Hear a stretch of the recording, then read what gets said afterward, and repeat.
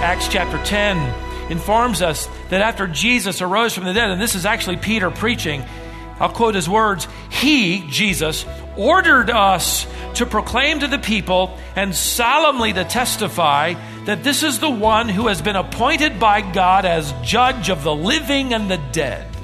Of him, Christ, all the prophets bear witness that through his name, everyone who believes in him receives forgiveness of sin. So he's telling people he's the coming judge and you need to believe in him so you can be forgiven of your sins.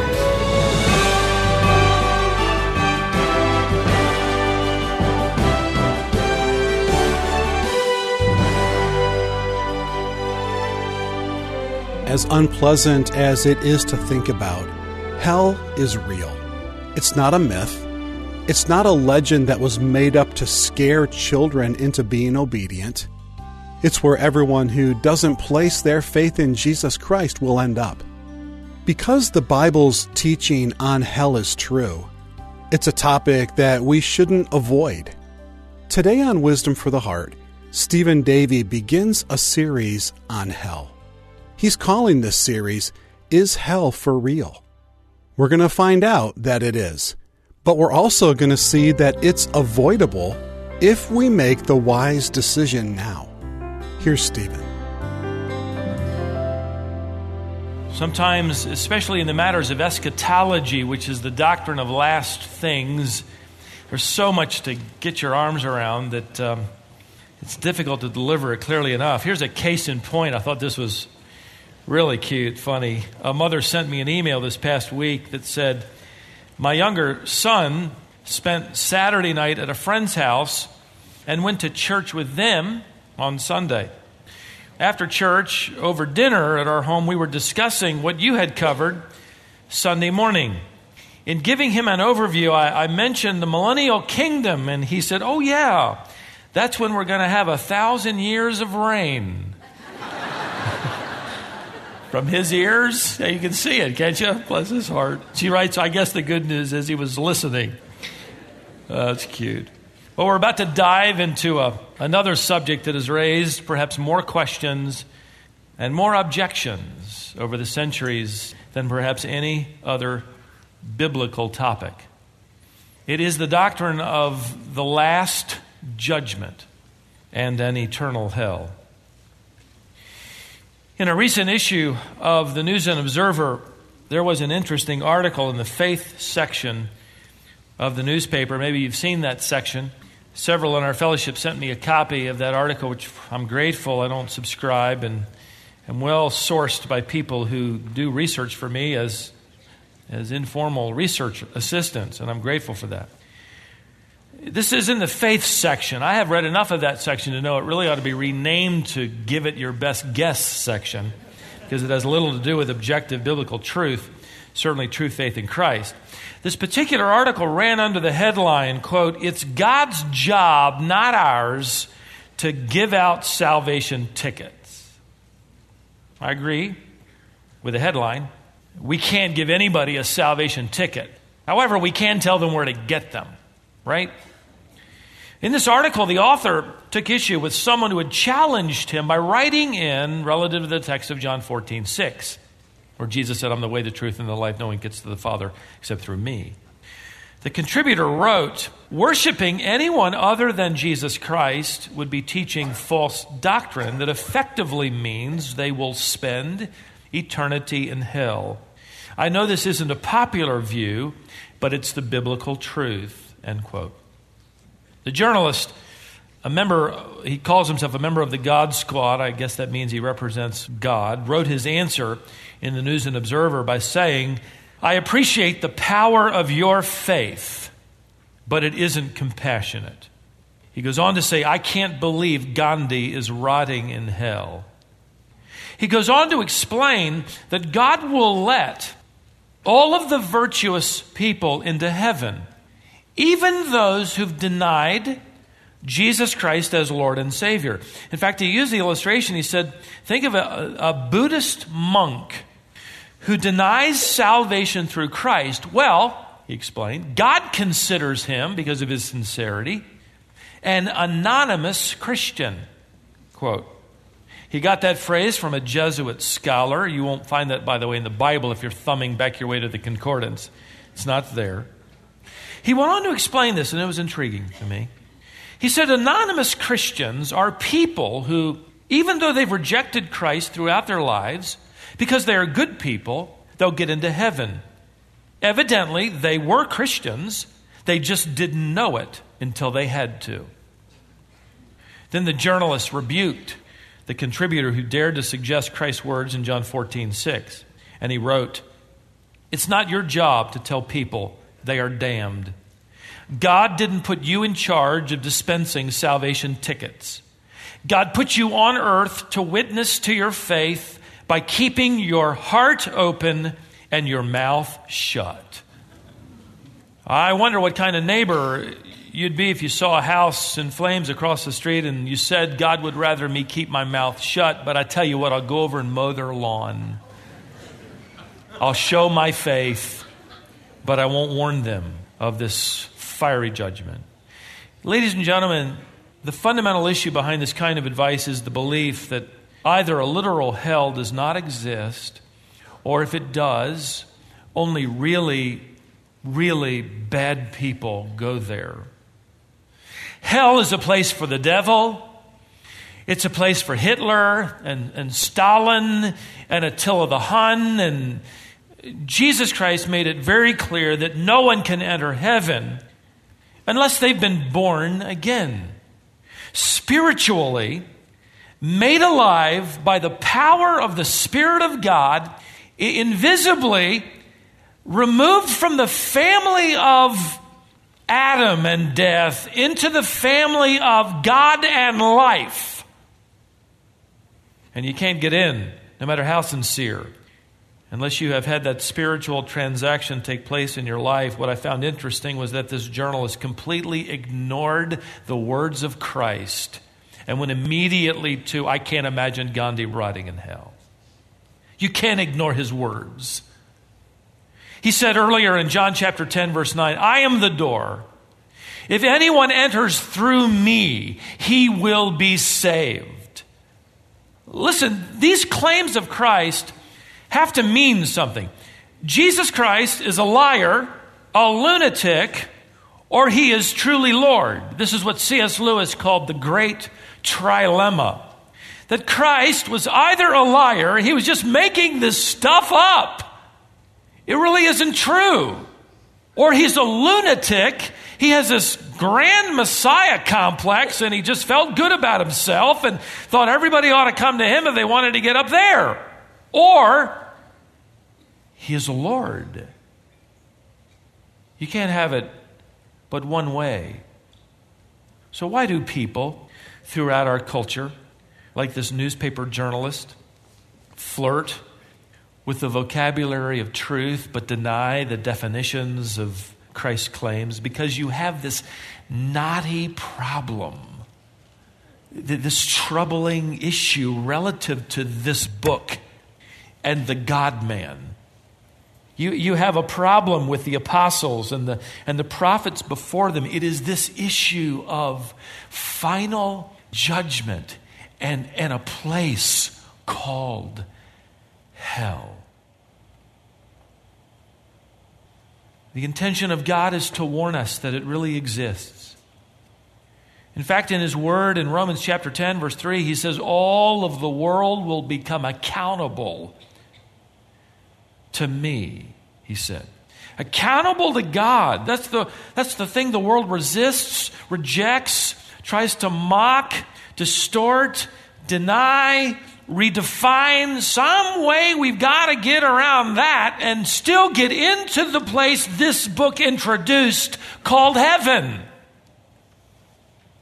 The word accountable. All the world will become accountable is hupatikos. It's a word that literally means to answer to be liable for judgment. It's a legal term that refers to being liable for punishment. You see, the problem isn't that Jesus and the apostles and the prophets weren't clear. The problem was they were very clear, but our world does not want to hear it. And the apostle is saying that there's a coming day when all the world of unbelievers will be brought to a trial before God, and they will be liable for everything they've ever done. For the believer, we'll never stand before God based on our deeds. We've accepted the gift.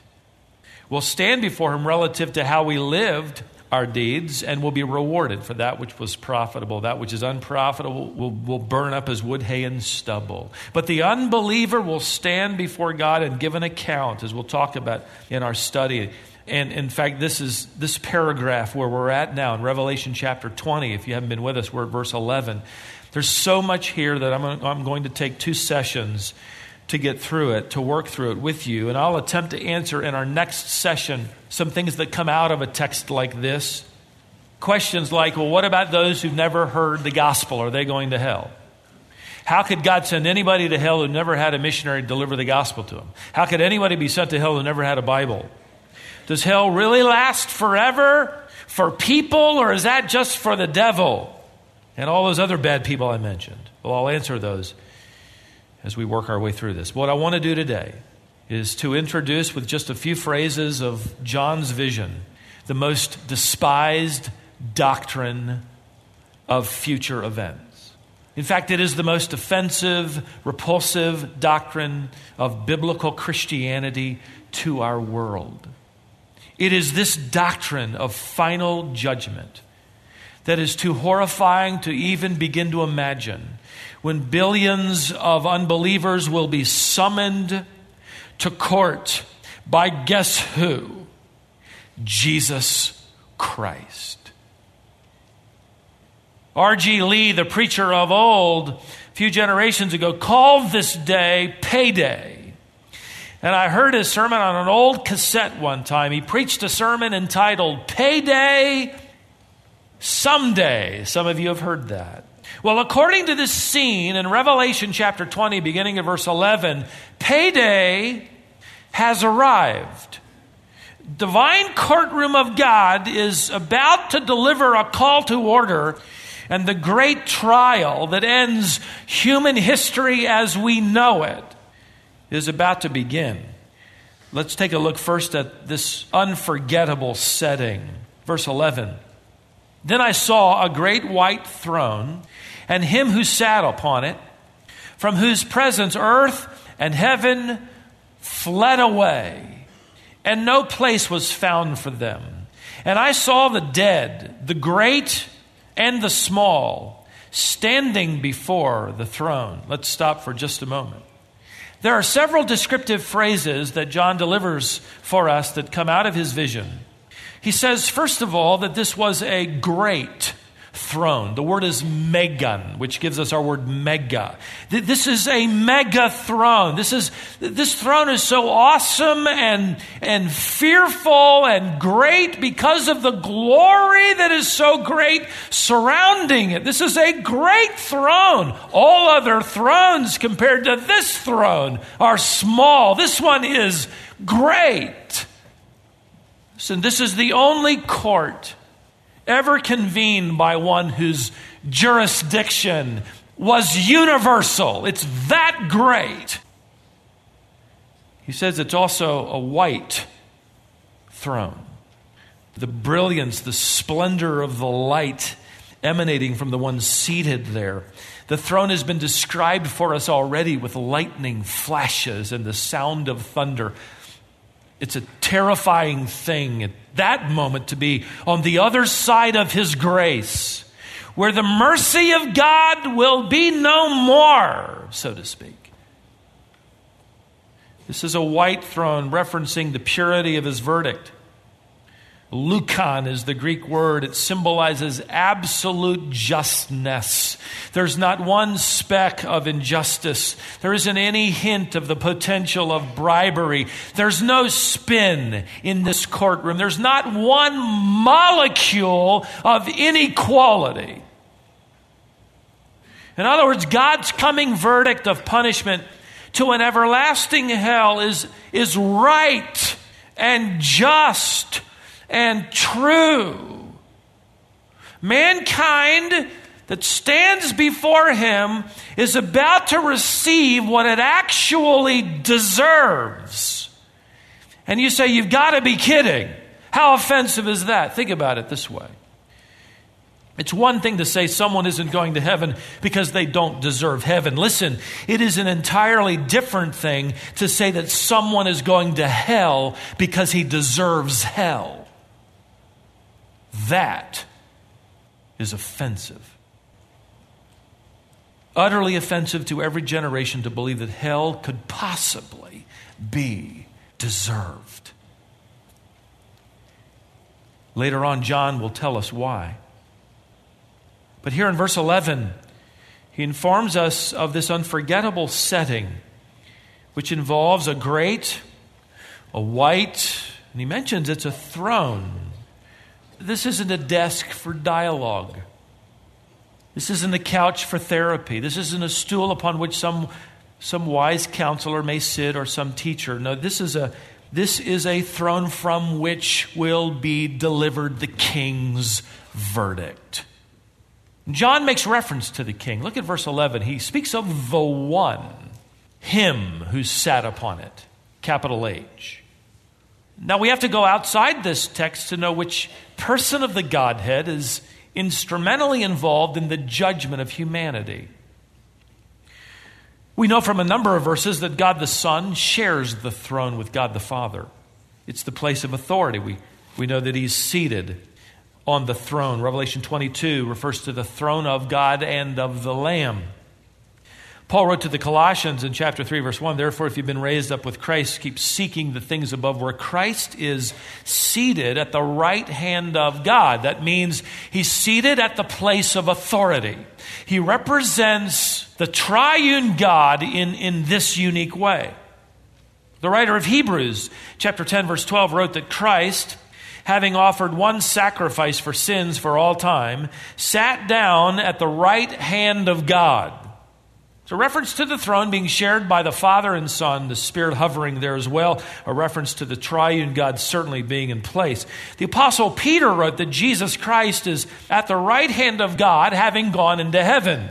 1 Peter 3:22. They share the throne as equally divine. Along with the Spirit, God in three persons, we sang, great truth. We believe it not because we understand it, but because the Bible delivers it. Now, although they share the throne, and all three persons equally divine, they yet have unique functions.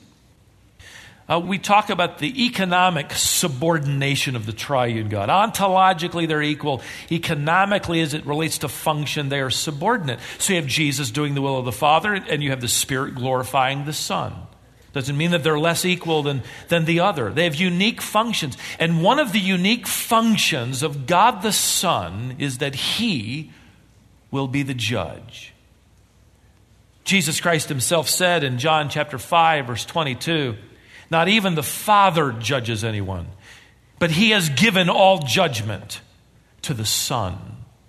Jesus Christ, then, is the judge. And by the way, this court can't be held if the judge is dead. He's alive, resurrected, ascended, seated. In fact, it's this truth, by the way, of the resurrection of Christ that turned cowards into crusaders, isn't it? You have these apostles or disciples before they got promoted. A few months earlier, what are they doing? They're denying him and running. Here's Peter cursing so that people would be fairly certain that he had nothing to do with the Galilean, covering it up. Now, just a matter of weeks later, he's boldly preaching the gospel. What changed him? The judge is alive, and he's seen him. It's more than that. Acts chapter 10 informs us that after Jesus arose from the dead, and this is actually Peter preaching, I'll quote his words, he, Jesus, ordered us to proclaim to the people and solemnly to testify that this is the one who has been appointed by God as judge of the living and the dead. Of him, Christ, all the prophets bear witness that through his name, everyone who believes in him receives forgiveness of sin. So he's telling people, He's the coming judge, and you need to believe in him so you can be forgiven of your sins. The irony is this: the one who now receives people he then will forgive their sin, will be the same one who will judge them who do not. And by the way, I don't know if you caught it. I'll read it again. Peter said, and he ordered us to proclaim to the people and solemnly to testify that this is the one who has been appointed by God the Father as judge of the living and the dead. Didn't Jesus know that his followers weren't supposed to say things like that? That he's going to judge the world? Didn't Jesus know that we were just supposed to keep our hearts open and our mouths shut? Didn't Peter know that? He said, no, I'm under orders. We've been commanded to go, haven't we? And in the process of making disciples, we're to baptize them in the name of the Father, Son, and Spirit, and to teach them to observe all I've commanded you, and lo, I'm with you always. That isn't a suggestion. That isn't for really good Christians. That isn't for people who joined the church, and everybody else doesn't have to sign on yet. That's for every one of us who know Christ.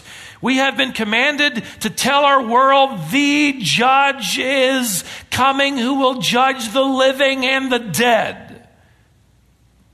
We cannot keep this to ourselves. And Paul would say in 2 Corinthians 5:20, we beg the unbelieving world to be reconciled to God. Why? Well, for one, we want to glorify God and obey him. And yet the thing that moved Paul to a word of tears was this idea of an unreconciled world being judged. There is a coming payday, that is. A terrifying verdict, so terrible that we would never wish this upon anyone. The scene is actually made more terrifying by what John writes next in verse 11. Note, at the beginning, we'll start there. Then I saw a great white throne and him who sat upon it. Now notice, from whose presence earth and heaven fled away, and no place was found for them. In fact, there's quite a good debate among committed believers as to what God is going to do with the earth and the heavens. There are those that believe that he's going to burn the surface of it and sort of burn away, as it were, the effects of sin. And they have a good argument. But John's vision here, coupled with numerous Old and New Testament passages, including primarily 2 Peter chapter 3, leaves little doubt in my mind that what will happen in between the ending of the kingdom and that brief period of time where Satan is judged and the earth is destroyed and this great trial takes place, that period of time where those things are happening between the kingdom and the new heaven and the new earth is this terrifying moment where the universe will be literally consumed by fire. Peter writes, the heavens will pass away with a roar. The Greek word for roar is a word that delivers to us the sound of what that would make. It's a clap. It's a bang, so to speak. We believe in the Big Bang then. At the end. At the beginning. It's this clap, this snap, is how the word is intended to be spoken. And the earth, Peter says, and its works will be burned up. According to his promise, however, we are looking for new heavens and a new earth in which righteousness dwells. Peter writes, the elements will be destroyed. The word for elements is the Greek word stoicheon, which refers to the atomic particles, which are the basic building blocks of everything that is. It will all be destroyed. In fact, when Peter says the elements will be destroyed, the word destroyed is even more enlightening because the Greek word literally means loosed. It'll come unhinged. The atoms will split. And what happens when atoms split? You have a nuclear explosion. The universe will literally come apart and explode as if it were one fiery, gigantic nuclear bomb. The heat from this universal explosion Peter writes about will disperse everything. In fact, John then says, and I think it's interesting, he says in verse 11, and from whose presence earth and heaven flee. Matter perhaps isn't destroyed, but yet it flees to we do not know where, in its unhinged state. And perhaps what God will do then is He will collect it all, and He will fashion a brand new earth and a brand new universe. So imagine then you have this explosion, and all of a sudden there's nothing. You have a courtroom then that is suspended in space. You don't see earth below you. You don't see the heavens above you. There are no planets. There are no stars. There's nothing except the redeemed who are seated upon their thrones. The hosts of heaven. Satan and his demons already having been sent to the lake of fire. And you have the unredeemed standing upon nothing. But they're standing before the great white throne.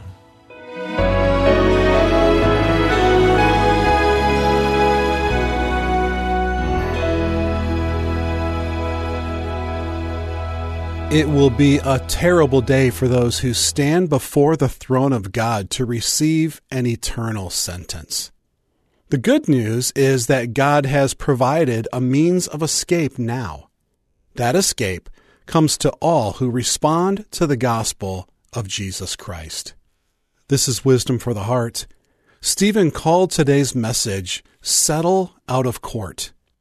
It's a great title because that's the wise thing to do. Settle your accounts with Jesus Christ before facing Him in judgment. There's more to this lesson, and we'll come back to this scene in our next broadcast. We don't have time to finish it today. Between now and then, please take a few moments and share your thoughts and comments with us. We'd enjoy hearing from you and learning how God uses the ministry of Wisdom for the Heart to encourage you in your walk with Him. If you have a comment, a question, or would like more information, you can send us an email if you address it to info@wisdomonline.org. You can use that address for any correspondence you have. You can actually use that to ask Stephen any questions you have about the Bible or the Christian faith. Stephen answers those questions that come in, and we post those answers on our website. Once again, write to us at info@wisdomonline.org. Don't miss the conclusion to this message on our next broadcast. That's next time here on Wisdom for the Heart.